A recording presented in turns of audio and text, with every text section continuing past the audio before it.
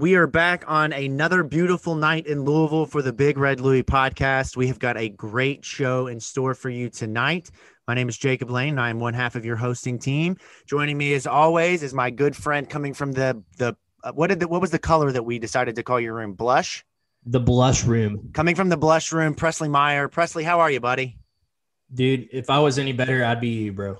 Oh, man, what a compliment. We've got a lot to talk about tonight. We've got some Louisville basketball we want to get into. We're going to bring Gigi Robinson in, and we're going to talk Louisville football and kind of look at Notre Dame and prepare for Florida State. And at the end of the show, we've got an announcement that we want to make, our first big announcement, I think, ever in podcast history. So I'm looking forward to that. Hopefully you'll stick around to the end to hear that. But let's go ahead and start talking Louisville football.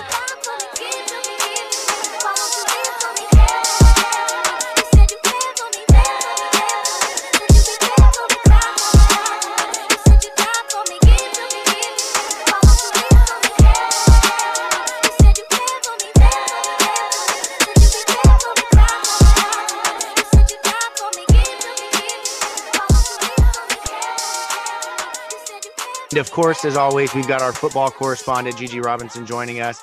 I don't think, again, we've had like multiple games this year, Gigi, where like there's nobody better to talk about these games than you, considering the way that everything kind of has shaken out over the last few years. But we're going to start the night. We're going to look at the Notre Dame game and try to figure out and what to make of that. There's a lot that went down in that game. And then we're going to jump into looking at Florida State and what we can expect for this weekend in a game that, by all accounts, maybe the season is on the line here. So I want to start with Notre Dame. We're gonna bring out a new segment tonight that we titled 4 Downs. We're just gonna go one by one here on first down and second down, third down, fourth down, and just kind of talk about some of the big narratives and storylines of the game. So let's start with first down. Presley and Gigi.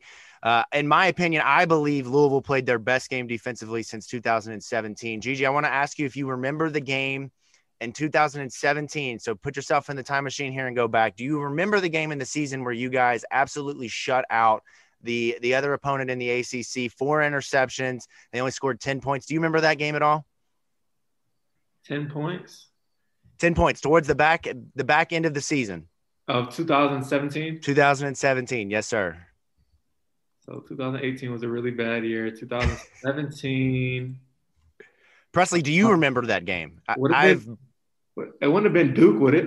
It is not. A little bit after. You're close. That's a good guess, but just a little bit after that, actually. I don't remember them. All right, Syracuse, the second to last week of the season. I believe actually it might have been senior night that season. You all held them to 10 points. And scored 52 on your own right, 4 interceptions, 1 sack. Looking back at the statistics, obviously Louisville's defense has not had many games where they've allowed 10 points, at least in power games. Obviously shut out Eastern Kentucky last year. But tell me about what you saw against Notre Dame. Presley, you can jump in here as well. Tell me what you guys saw against Notre Dame that stood out to you defensively and how Brian Brown got those guys looking like a completely different bunch just 6 days after the Georgia Tech game. Man, they were just flying around to the ball for real. That's really what I saw. And another thing I saw was bending and not breaking. Like literally, sometimes I would see a drive like where I saw one drive where Ian Book had broke for like a 30-yard run down the field, and it literally reminded me of the first play of the game last year when we played them, and he broke for like 60. But the difference between that, we couldn't stop him and keep him out of the end zone. They stopped him every single time. They would let him drive down the field. It's not like Notre Dame just couldn't drive the ball at all. They'd be down there in the red zone. They tried to kick they kicked a million field goals in the red zone. Once they tried to run the fake field goal, that really would have been big if they converted right there. But it's bending and not breaking. They were letting them drive down the field and manning up when they got down to the goal line and in the red zone and not allowing them to score. That was the biggest takeaway I had. I mean, to me, I think what you're hitting on too is, this is very much the concept that Brian Brown ascribes to, right? It's that, Louisville is not going to get beat over the top. Like that's his ultimate goal, is that he does not want U of L to get beat over the top. So that means they're keeping everything in front of them. Like you would much rather give up a 8-yard, 10-yard first down than give up a big chunk play. And I think that that's what Louisville did such a good job of. And secondly, the thing that really stood out to me was the improved play from the secondary. Ian Book is an extremely experienced, veteran, savvy quarterback.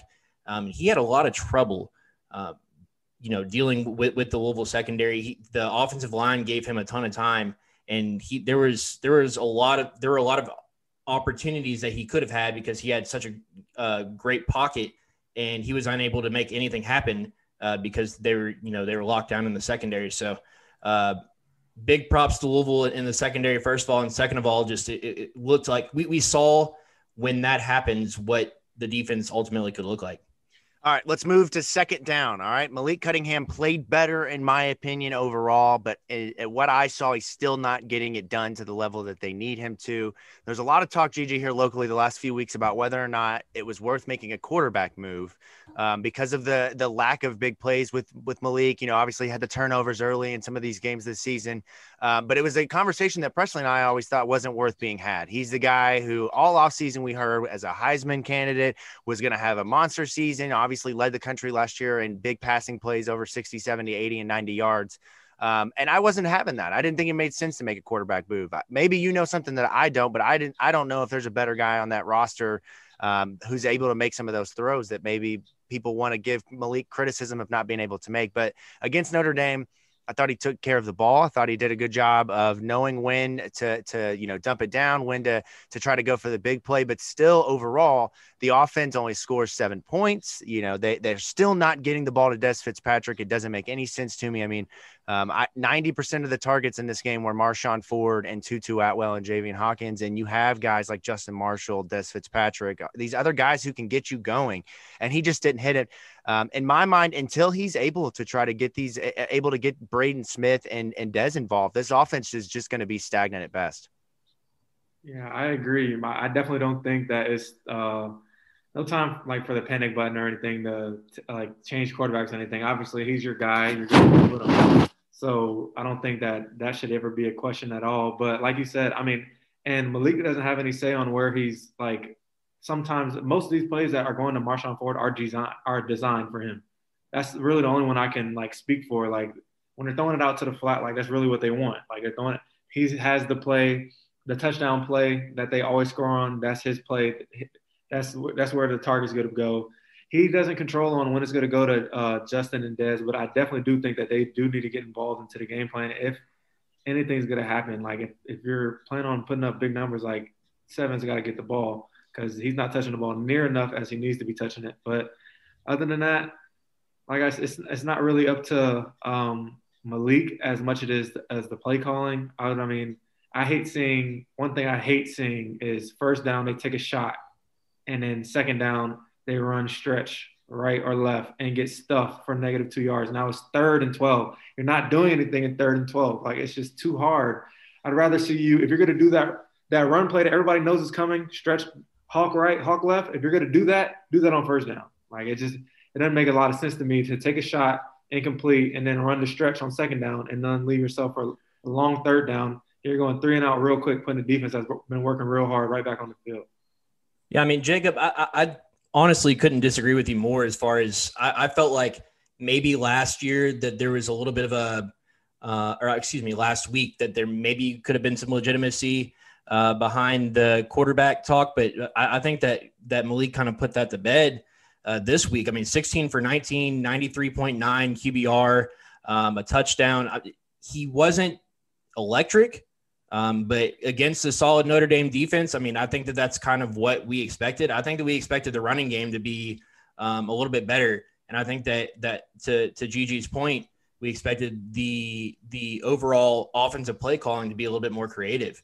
And you're right, Gigi, there's a lot of looking to the first option in the passing game, but there's also just a lot of just very generic, very vanilla play calling. And I understand that was kind of the game plan last year against Notre Dame. And that's kind of how you keep things close with them, is that you kind of just make it kind of boring and vanilla. But at the same time, at some point Louisville has to be, looking to play to win. And to me, the play calling didn't feel like it was playing to win. It felt like it was playing to not lose. And it almost sounded like Coach Satterfield was a little bit resigned to the fact that, he just wanted to see improvement on both sides of the ball. Obviously, we saw that this week, but I think that, you have to know when to take your shots. You have to know when to take chances. And we just never really saw any continuity and consistency with that from the play calling. All right, that's a perfect segue into third down. You could have put this at first down, but Louisville's play calling has been interesting to say the least. But first down, in my opinion, wasn't maybe as bad as you thought, right? I did the math. I broke this down just trying to get an understanding of what Satterfield is doing here. So 12 running plays on first down, 9 passing plays on first down. That was surprising to me. I would have thought that there was a lot more running plays first down with the way that you heard Louisville fans complaining on social media.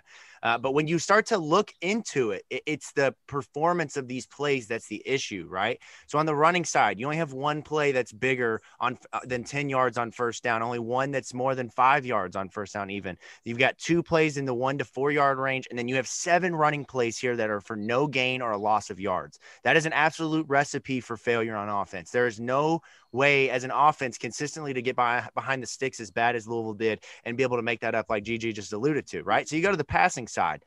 They passed the ball 9 times on first down. They've got 5 plays greater than 5 yards, 2 less than 5 yards, and 2 incomplete. One of those is a 1-yard touchdown, I believe, to Marshawn Ford on that play, which I don't know how defenses don't know that play's coming every time. I mean, when he starts running sideways, you know that they're throwing him the football in the end zone. But I didn't think that the play calling, when looking back at it, was as suspect as I thought it was. It's just simply they didn't execute. And one thing I'm noticing is that the offensive line, and this, again, I said this last week, shame on us for thinking that the offensive line was somehow going to go forward when losing Mackay, but that stretch play is just not working. It's not working. They've tried it far too many times this year. I don't know if Adonis Boone is a great run blocker or not. I've seen him improve in pass blocking situations, but they've not been able to get that up the middle. There's just been no push up the middle at all this season from what I've seen. And because of that, the running game is struggling. Now, with the fact that Notre Dame had no sacks, I find that interesting. I really do. I thought that Louisville would have more success throwing the football with Malik having a clean pocket. But overall, first down, not as crazy as I thought. Gigi, what did you think?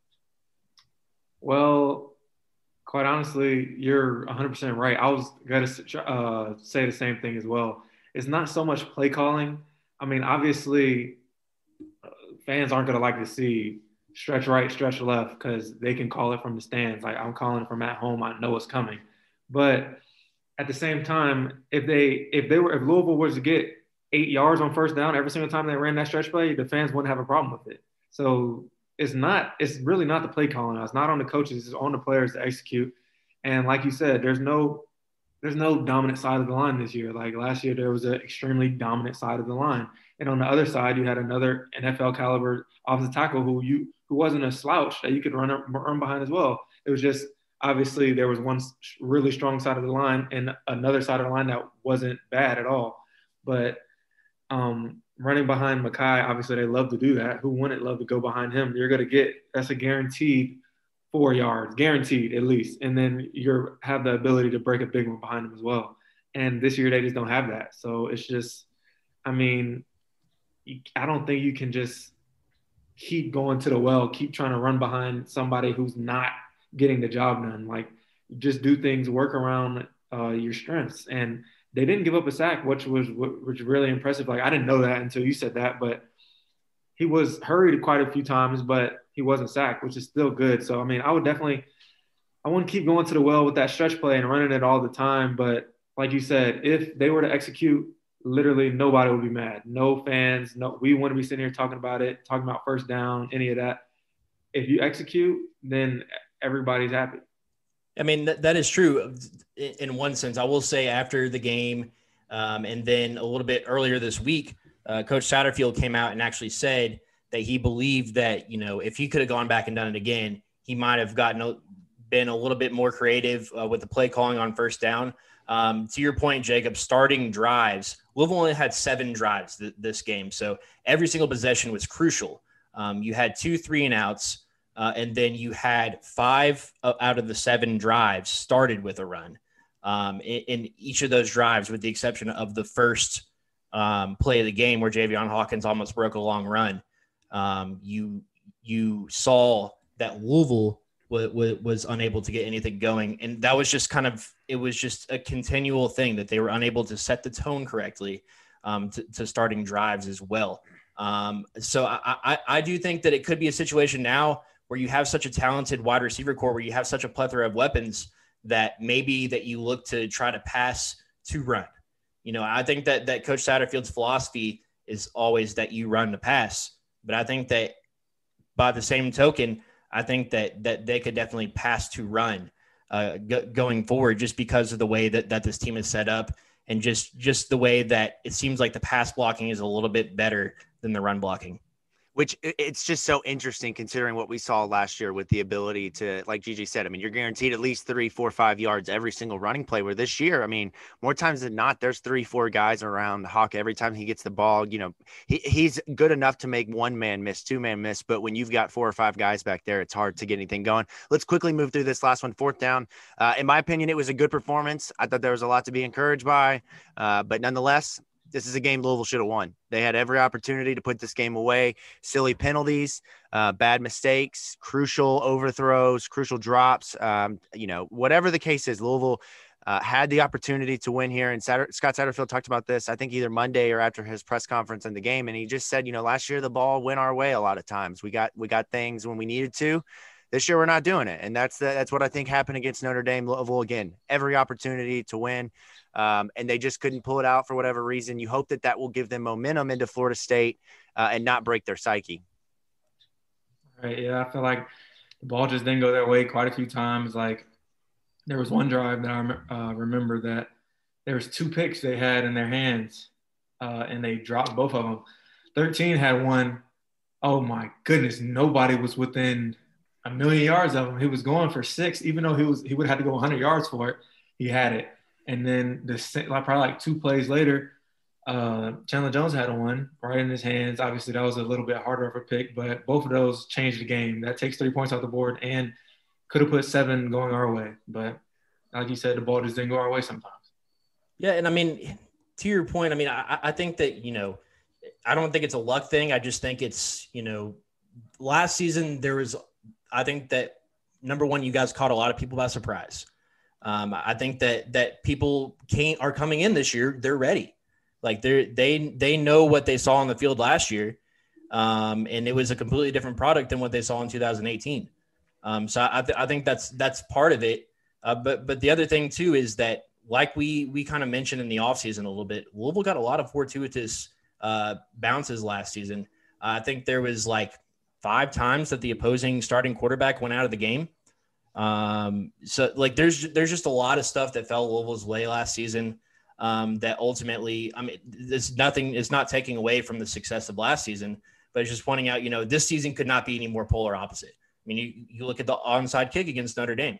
I mean, when's the last time you saw the officials go back and review and then call a penalty? Like, I understand that it's the rule, like it is what it is, but I'd never seen that. I mean, I've watched a lot of football in my life. I've never seen that executed. So there's no way for me to know that there's even potential for that. But it's just like little stuff like that. It's just kind of snowballed. And that's how you end up at 1-4.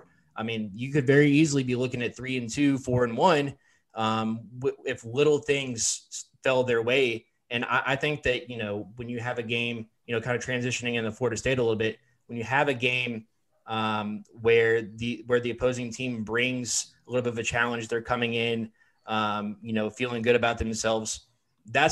Winning that kind of game is something that can help catapult you towards the success the rest of the season. It's truly going to be one of those games. I think you look back on the schedule and you kick yourself because you should have won that game. They did everything right defensively, and never in a million years would I have thought that this is a team that defensively they were going to be carried. And against Pittsburgh and Notre Dame, that's what we've seen. I think it's an encouraging sign moving forward, but it makes this weekend much more important. So let's transition. Let's talk about Florida State. Gigi, I want to start and just kind of look back on your career against Florida State. You've been a part of a lot of really good games. You've been a part of some heartbreakers. You've been a part of some big blowouts. You got to see, you know, firsthand the Lamar coming out party and experience that game like probably nobody else did.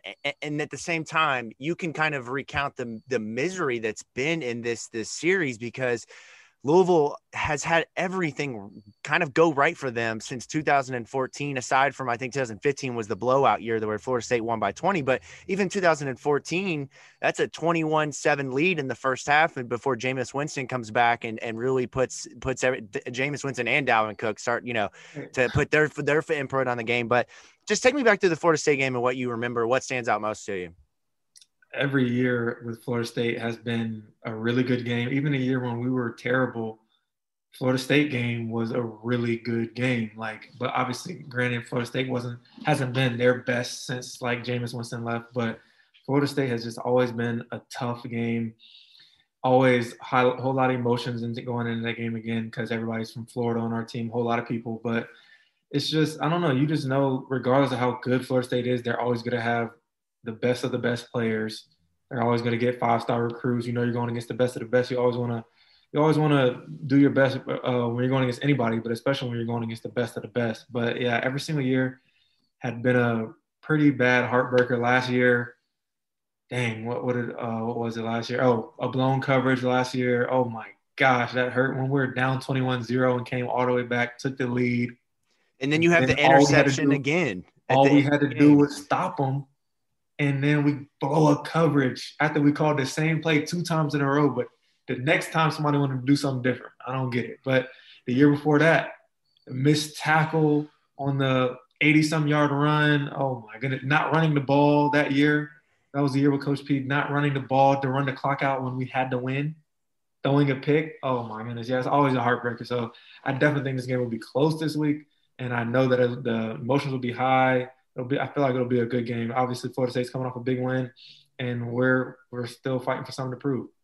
It is interesting. Go ahead. No, I was just going to ask you a question, but I want you to say what you're going to say. But in your mind as a fan, which one of those games stands out most to you? You know, obviously there's the Lamar game, but if you had to pick one of the ones over the last couple of years that stands out, where are you going? You talking to me or Gigi? I'm sorry. No, I'm talking to you. From a fan's perspective, during Gigi's time, it's got to be the 2016 Lamar breakout game day. I mean, that's one of the best games I've ever been to. I mean, That was hands down. I mean, that's the one that stands out. But to your point, that's a great question because they all stand out for such different reasons. And it feels like because of the emotion surrounding the game, because of it almost feels like Louisville's kind of seeing Florida State is becoming that kind of rival for Louisville in the ACC. And it has to do with those Florida connections. There's always been Florida guys on Louisville's team going back to the early 2000s. That pipeline has always been there. And growing up in that state, if you don't have offers from Florida State or you commit to Louisville over Florida State, like that's a big deal. Like that's like it'd be like growing up in Kentucky and having an offer from Kentucky and going to like WKU or something. It's hard to kind of compare it, but that's kind of what the vibe is around that. There's always emotion going into the game, and it always feels like the season kind of hinges positively or negatively on this game. So if you go back to 2016, that massive blowout of a pretty solid Florida State team ultimately catapulted Louisville into the national conversation. That led to the awesome game against Clemson and Death Valley when they had their own game day. Then 2017 was kind of the same way. It was kind of an odd year. It was Lamar's year after the Heisman, where Louisville snuck out of Tallahassee with a win on a game-winning field goal, and that kind of led to some positive vibes for the rest of the season. And then, like you guys talked about, the last 2 seasons, absolute heartbreakers. Basically, I mean, in my opinion, from what I've heard from within with the players, that was kind of the final straw with Coach Petrino. Was that blown play call when you had the game in your hands? All you had to do was run a stinking ball. As a Seahawks fan, like I don't want to ever have to feel that again. Like twice now. The misery. I don't ever want to have to deal with that again. But no, I mean, like last season, it really felt like when Louisville was building some momentum, that was a bit of a setback. When Florida State ultimately came back after Louisville mounted a huge 24-0 run. So this game again, this season, Louisville and Florida State both, get off to a rocky start in the season, but both are coming off very similar games. They both played almost exact common opponents, which is weird coming into a game this early in the season. And you can really just kind of see how for Florida State, how a win for them would really catapult them going forward. And for Louisville, that could be a huge kickstart because you have such a, I'm not going to say an easy schedule going forward, but much easier than it has been on the front end.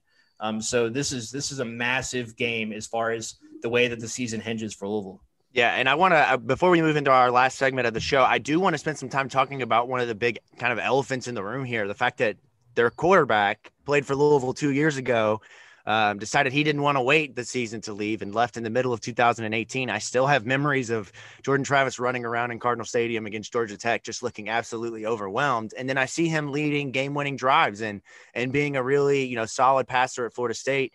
Gigi, I want to go back a little bit, and he was only a freshman in 2018, and not a lot of players, I guess, mentally could be prepared for what they were going to be stepping into. And I'm not sure what his recruitment looked like, but when he was quarterback, of Louisville for that game and a half, I think he played Boston College. He played, a lot against Florida State or against Georgia Tech. But what do you remember about him as a passer? Preparing and practice against him, like what kind of stands out with Jordan Travis? Just seems like a dual threat guy, but like you said, didn't really get too much of a chance to really remember who he was and stuff. Remember seeing him around the locker room and stuff, and he was a pretty, I guess, highly regarded recruit coming to us. But other than that, I don't remember too much.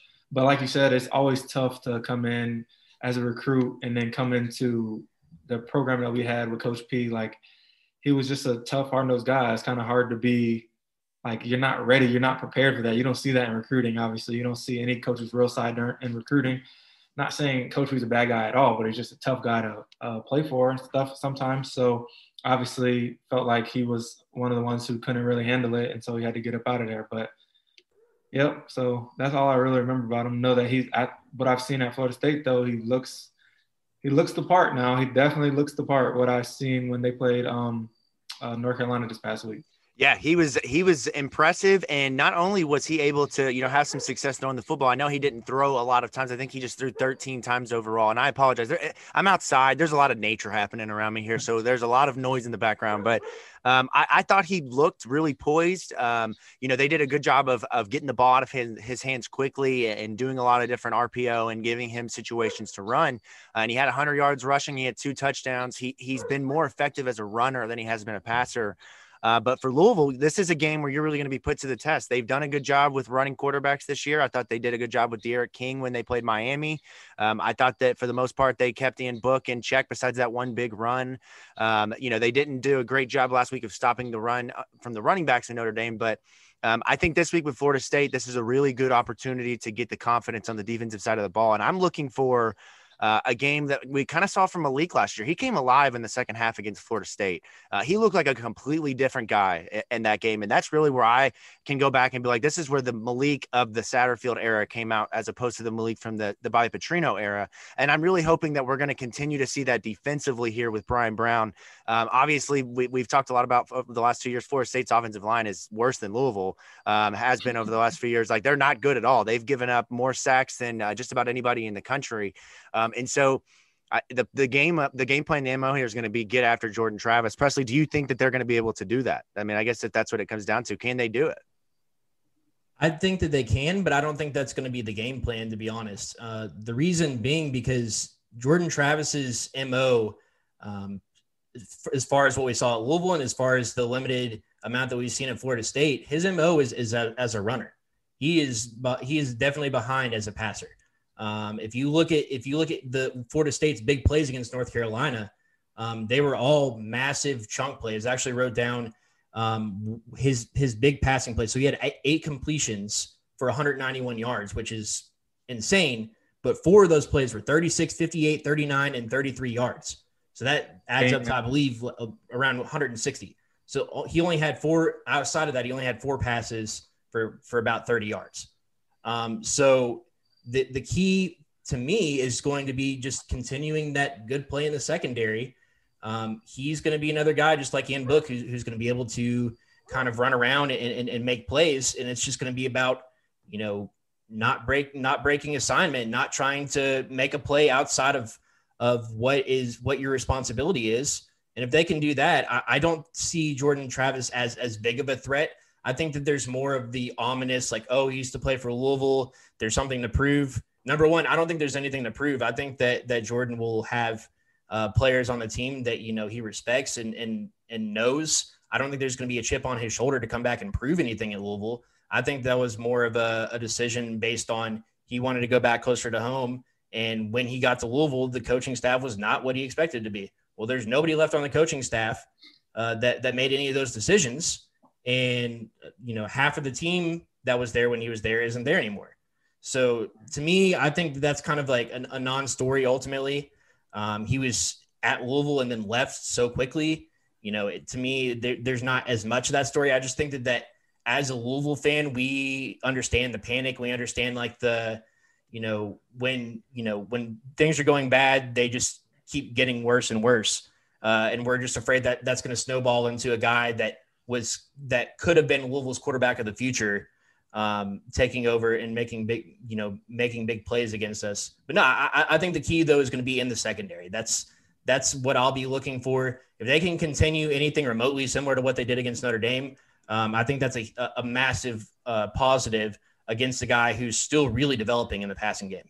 Right. I think it's more of like you said, I definitely don't think it's going to be stopping him in the passing game. Like he's more of a game manager. They put him out there and they don't put him in situations where he could lose them the ball game. Like they're not saying, I need you to go out here and throw 25 to 30 passes, go win us this ball game, throw for 250, lead us to the promised land. They're not doing that. They're saying, don't turn the ball over, run enough, 3-3-4 to get a first down. 3 yards on first down, 3 yards on second down, 4 yards on third down, and run the clock. It's not really, he's not out there trying to be anybody's superstar. He's just out there being a game manager. So I think it comes down to the front seven more than the back end. Yeah, you want to see Louisville be able to not only, hit the runner in the backfield, whether it's him or their running back, whose name is blanking me right now. But the other thing to keep in mind before I get back to that is Florida State lost every single scholarship running back they had from a year ago. So they are completely rebuilding their backfield. So it comes down to Louisville being able to get in the backfield, get plays behind the sticks, set them out to have to pass on second and third down rather than being able to run. And if you go back and you look at what Jordan Travis did last week, his big plays, Presley, if you watch the highlights, 2 of them are big, like they're jump balls where the Florida State receiver was lucky to come down with it. He either overthrew or underthrew his man and just got lucky that he went up, that his receiver made the play. Those easily could have been interceptions. So if you put him in situations where he has to throw, he's turned the ball over. He's thrown 3 interceptions this season so far. He is a guy who is not a polished passer. You have to make him throw the football. You have to stop the run early there. And I want to finish the show with this. We did this segment last week, overreaction, underreaction. I think this is the question of the week. This is the storyline. Is Louisville's season somehow on the line this weekend? If you drop to 1-5 in a season where you were supposed to potentially compete to be at the top of the ACC, you lose to Florida State. Is the season over? At that point, do you say, put the young guys in, let's see what's coming up down the future. Let's start focusing on rebuilding. Or is it, hey, it's a loss or it's a win. The season goes on. Man, the way I've been thinking about it since I was coming on the show this week, I'm like, dang, they probably not gonna want me on the show anymore. My takes have been terrible because I said that we could go 10-0. Now look at us, 10-0 is about to turn into 1-5 or 2-4. That's ugly. But regardless, I don't know if it'll end the season. I definitely don't think it's throw the young guys in, man. Throw the best person out there who can gives you a chance to win. And I feel like this is definitely a winnable game. They should win the game, but I mean, I can't even say that anymore. I've been saying that every single time I come on the show, and I've been wrong just about every time. So, well, don't ask me for any predictions because I ain't giving them. The key is, as you realize, like the more wrong you are week after week, you just got to double down. Like you can't turn back and admit you're wrong. You just have to keep going and going forward with it. So, Presley, what do you think, man? No, I mean, I'm not afraid to say that that's not an overreaction. Because you have to take a look at, I mean, next week, if they can't beat Florida State, next week you're facing a really solid Virginia Tech team with quality quarterback play, with an excellent defense, great special teams as always. It's an uphill battle. After these next 2 games, they're, regardless of the way that Louisville plays, they will have a chance in each of the games going forward. Obviously, Boston College is a little bit more of a challenge than what we expected. However, I think that it's a failure overall this season if Louisville doesn't at least hit 500. And it doesn't seem likely that they're going to hit 500 if they can't beat Florida State. Ultimately, that's the way that I look at it. So to me, I think that's it's not an underreaction, but it's not an overreaction either. Right. I think that especially if they lose because of some silly mistake, like an offensive lineman, getting another personal foul penalty, or, being fumble prone, or, something silly that's killed them so far this season. If it's another one of those, that's definitely not no reaction by any means. Yeah. What about you, Jacob? I would say that I think the season is on the line. If we're talking about expectations before the year, right? I know Louisville won 8 games last year, kind of accelerated the rebuild, kind of sped up expectations. So to start 1-5 and you lose to Florida State, you're probably not beating Virginia Tech the following week. 6 days of preparation, you're probably looking at 1-6. And at that point, it's like, okay, are you going to win another game? This is a team that we have seen in 2018. I hate to always go back to that, but this team is made up of a lot of the same players that were there that year. And GG, no offense, man, but that season it was a collapse. You saw things go wrong very early in games, and then it just collapsed. And you worry about what happens with the psyche of this team. You hope that the culture is strong enough to be able to kind of support that, but you don't want younger players kind of seeing the older guys go through difficult times and mope or give up on plays or, give less effort. So to me, this is a game that I think they have to win. Now, I don't think that it affects the future by any means. I don't think that if Louisville loses this game, they're going to be terrible for the next 5 years. But I just think that this is a game when you're up against the wall and you've got a real opportunity to kind of prove who you are and what you're about. I think you got to go out and you got to win this game. And if not, then you're talking about potentially walking away with maybe 1, 2, 3 wins. And it's just such a massive failure compared to where you were a year ago, even considering the fact that there's a pandemic and a lot going on. So go ahead, Gigi. Right. Comparing it to 18, I feel like it's just way different. Like, for sure.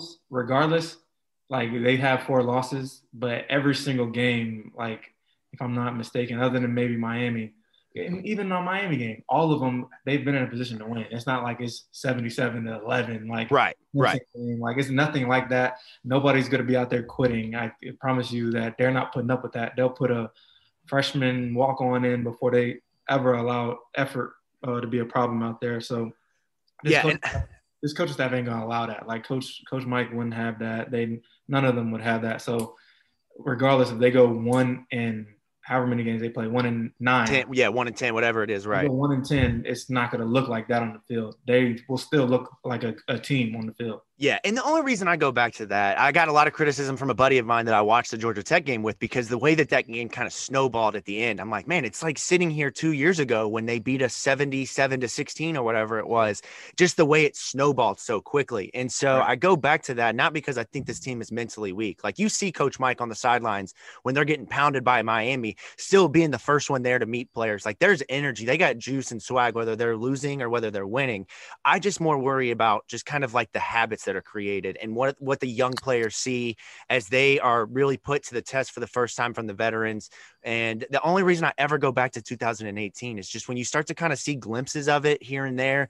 As Louisville fans, we're scarred. Like that was a season we were not expecting that to happen by any means. You got Bobby Petrino out there saying we're going to be better than we were with Lamar Jackson. And so again, it's a terrible correlation.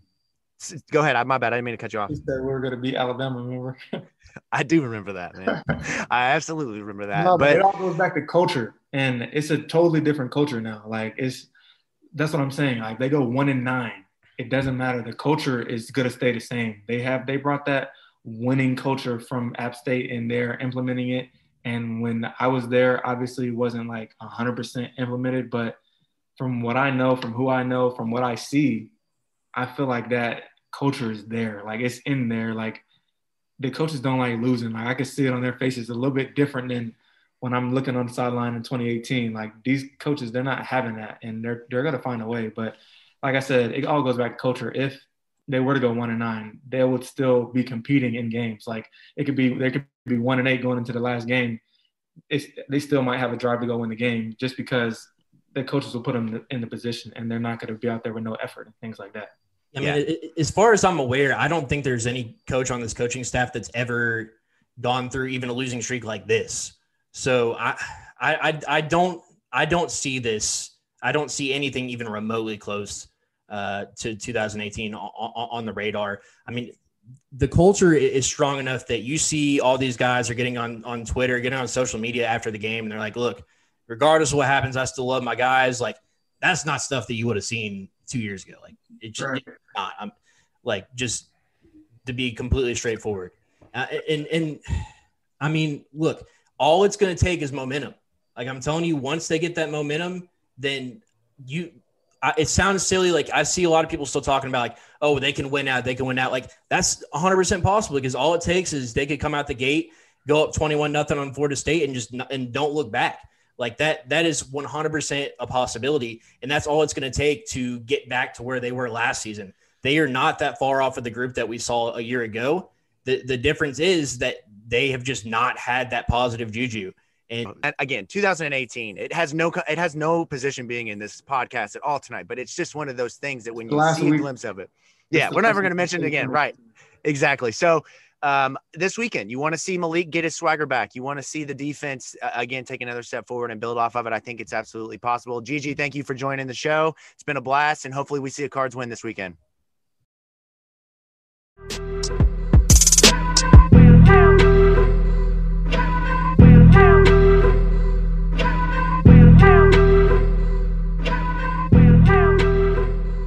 All right, let's switch gears a little bit here and move into talking about some Louisville basketball. Things are starting to heat up as the season approaches. We are just a little bit over a month out.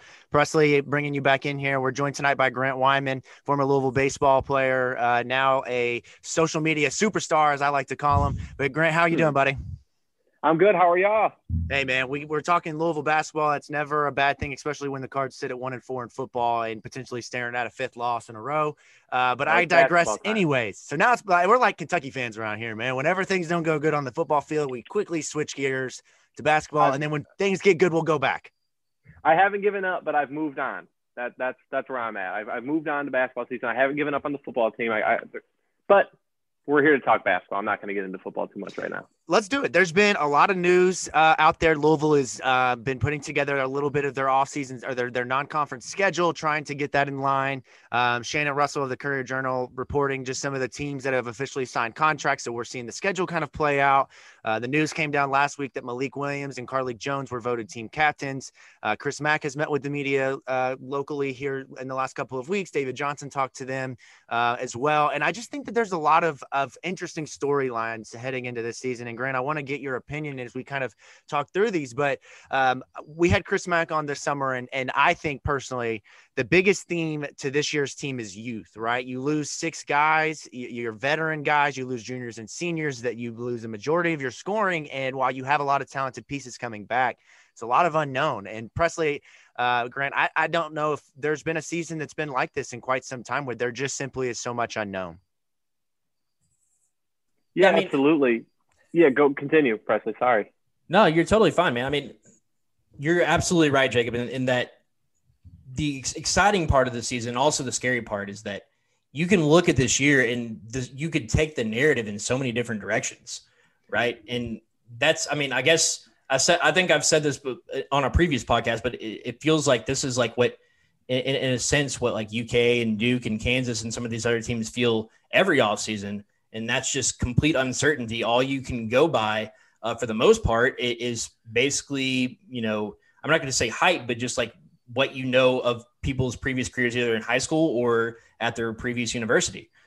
So there are so many different directions that the season could go. And to me, I choose to look at it as that's the exciting part of the season, right? Is that this season could take us to new heights of the Chris Mack era, or we could be looking at, you know, this being a potential rebuilding year. And I think that that's what's so fun, is that we're gonna learn so much about this team. We're gonna learn so much about the individual players. And to me, that's exciting. What about you, Grant? Yeah, I mean, I'm with you there. I would say, you know, usually the recipe to great success isn't losing your top 4 leading scorers. However, we get to see that recruiting class everyone was so excited about really coming to action this year. So, I mean, I know there's a lot of questions last year with the young guys didn't get a lot of playing time. Was that a worry? And I think, you know, coming from a college athlete's perspective, it's so important, so cool to see young guys develop within a system. So they got to learn, you know, they got to sit there, learn the pack line. I'd say seeing any of those guys get significant actions, like we saw David Johnson, Samuel Williamson a little bit at the end of the year come in. That's not easy to do when you have a very old, when you have an older team, you know, a lot of juniors, a lot of seniors. they dominate practice. That's just how it is. Like, you come in as a freshman, you have no idea what's going on. First of all, you're learning the system. Chris Mack's barking at your ass all day long. You're getting bullied around. They got to learn that. They're going to come into their own. I am super excited. I think this is a top 25 team regardless, because I think Chris Mack is really that dude. But on the bright side, Louisville baseball is going to be great. So if it doesn't go that great, end of January, I can move on from there. So as long as you worried. As long as you keep the goalposts moving, man, you're never going to be going in the wrong direction. There's always another sport that you can. There's always another sport Louisville is going to at least be good at in preseason. So I'm not too worried. You know, and I think that the news of the captains being named is obviously no surprise, right? We are used to veteran guys kind of taking that position, and we all expected Malik Williams to be the leader of this team, right? We've seen him out there this season leading them through the marches for you know the racial injustices that are going on in this country. We've seen him speak up. We saw him last year, man. He was always the one when it wasn't Dwayne that was bringing the energy, the hoorah guy. Like, he is the kind of the heartbeat of this team. But I'm really excited to see Carlik Jones, because we've seen Chris Mack bring in graduate transfers each of the last 2 years. And while, you know, Cunningham was really, really good at what he did, he was a limited player in his talent overall and just kind of what he could do at the ACC level. And I never felt like Fresh Kimball really got comfortable in his role. This year, I think, you know, Presley, I said this last time, I think this is the perfect graduate transfer for Chris Mack. I think Carlik Jones is the guy that you want to help kind of foster in that culture of toughness and swag that Chris Mack played with at Xavier. So I'm really excited about his leadership opportunity. And not only that, I mean, obviously I know Malik Williams doesn't believe that he's Allen Iverson, but like, I can totally, you know, get down with a scenario where Carlik Jones is just, you know, taking everybody's lunch money on the Louisville practice floor every day, because that just means the ACC is going to have a lot of things to deal with when it comes to Louisville with Samuel Williamson and Carlik Jones, Malik Williams. Like, there's so many options out there. But what did you guys think about the captaincy? I mean, I know that's not a huge deal to us as fans, but we've seen leadership be an issue the last couple of years. Yeah, I mean, to me, it is a big deal to see a guy similarly to Fresh Kimball last season. You know, it was a big storyline that he came in, not much time with the team, and yet it quickly in that period of time he was voted the team captain. You know, you can look at a guy like David Johnson, you can look at a guy maybe like Samuel Williamson. To potentially be a team captain, or even like I was thinking maybe like a Charles Menlin. So it's interesting to see that it was Carlik Jones ultimately who won the second team captain spot. As far as Malik Williams, I think that we saw him kind of as a team captain last season as well. He is a guy that's had the team's ear since Mack has been there.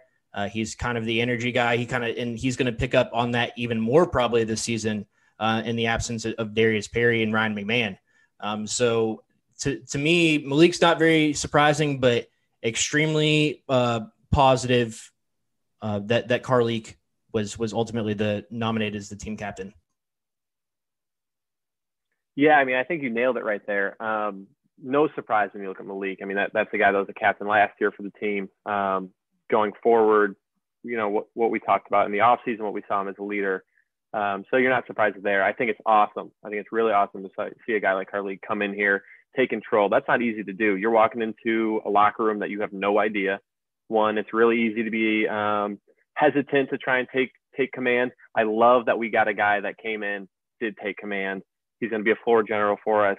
He's going to be a dog for us. And you know, like you said, I think it's a Chris Mack guy, which is even more exciting. Here's my worry. They wear those jerseys that I saw circulating social media yesterday. We're going to be the laughing stock of the ACC, because there is nothing that says rebuilding like having a giant cardinal on your butt cheek. Like, I don't understand if Adidas is trying to take out their frustrations of the whole Patino lawsuit on us, or if maybe Adidas has just lost touch with reality of what looks good. You know, I'm not really sure there, but if Louisville ever touches a basketball floor wearing those, I'm going to be ashamed. It's worse than the Cummerbund, and the Cummerbund was my least favorite uniform, anything Louisville related besides the Murder Bird over the last few years. Let me ask this. Let's transition into the last part of this. Overall, what is the thing that you're most confident in this season for Louisville basketball, and what is the thing that you're least confident with? Grant, I'll start with you. Most confident. I think David Johnson takes another step. I think, again, he is the real deal. You're going to see him as a quality draft pick. That's right. That's what I believe. I think he is devoted to it. I think Chris Mack has, again, another Chris Mack guy that you can believe in, you can trust in. And, between him and Malik Williams, I think those are the guys that you go to. David Johnson wasn't the guy last year, right? We had Jordan Moore. We had a lot of other big pieces. David Johnson becomes that guy for us this year. I would say what I'm most worried about, not worried, but least confident in, is the growth. Like, what I'm also most excited about is the growth of those young guys, right? So it is awesome to see everybody got to develop in that system, take their next steps, learn how to be a Division I athlete. But now it transitions to the floor, right? So where does that, did they develop the right way? Are they confident in their game? Are they ACC basketball players? And that's where we're about to find out. Like I said, I'm the biggest Chris Mack stan. You guys will learn that going forward. But I'm also a realist. I think that he can prepare those guys to get into it. I'm just a little hesitant to make it official that recruiting class is going to be that next step for us. Yeah, I mean, let me go least confident first. Least confident, I am not sure how Louisville is going to combat some of the bigger front lines in the ACC. You look at teams like Duke, North Carolina, and Virginia in particular, they are really strong up front. They are year to year, but specifically this year, you look at Duke, they're probably going to have 2 top 10 draft picks battling for the center spot. So what is Louisville going to do to combat that?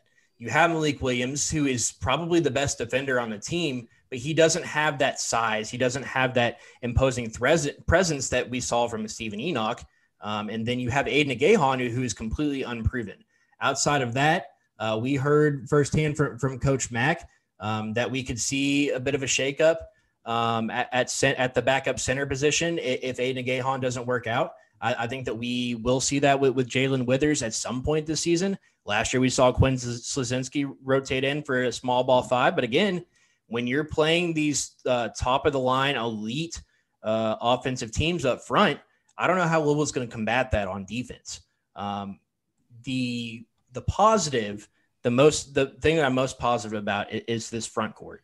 I think that David Johnson could be the best point. Actually, I am positive that David Johnson is the best point guard that we've had since Peyton Siva.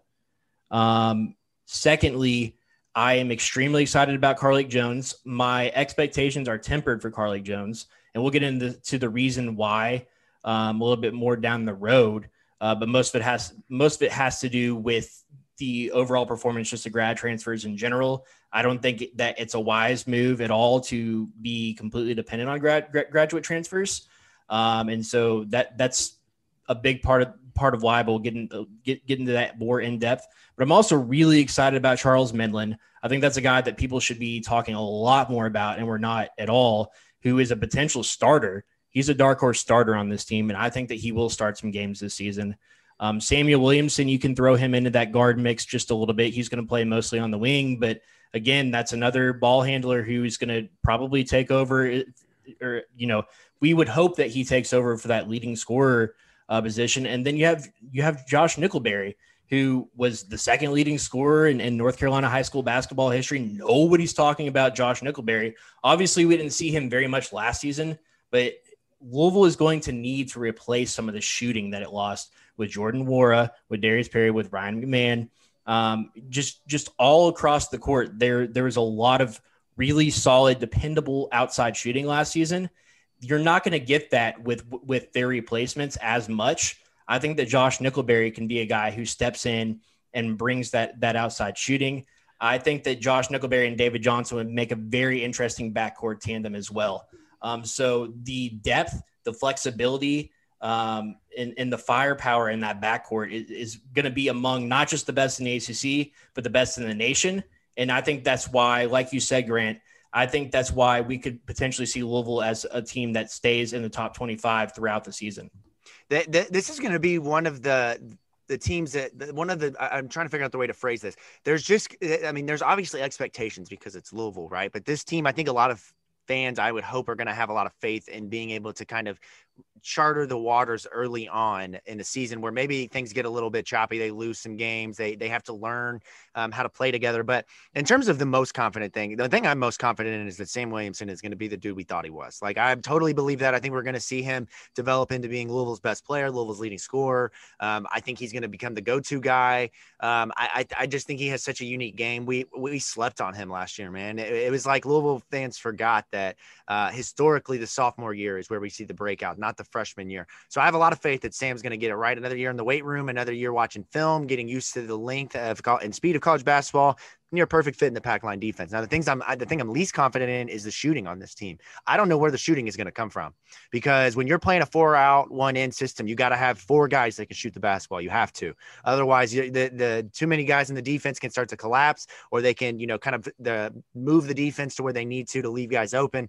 I know Carly Jones is a good shooter, but that was in the Big South, right? I know Josh Nickelberry can shoot, but it's not been in the ACC yet. I know Quinn Slazinski has been a guy that people have just called a bigger Luke Hancock, but we haven't seen it yet, right? So I don't know where the shooting is going to come from. And in an offensive system where, you go inside out, outside in, you need shooters. And if Louisville can't shoot, then you're talking about an offense that's not going to function. Thankfully, though, we've got some time to get through this. There'll be more golden jerseys handed out in the process over the next couple of weeks. And I don't know about you guys, but I know we won't probably be able to get into the KFC Yum Center this year and enjoy basketball the way that we should. But I think this season is going to be probably the most fun overall that we've had so far. The last 2 years have just been difficult. Like, they've aged me. Like, the last 2 teams have just been like the team that grinds your gears consistently. But I'm really excited about this year. It's going to be a lot of fun. Grant, thanks for hopping on with us, man. We appreciate your take as a former athlete. We'll catch up with you soon, man. I appreciate y'all for having me.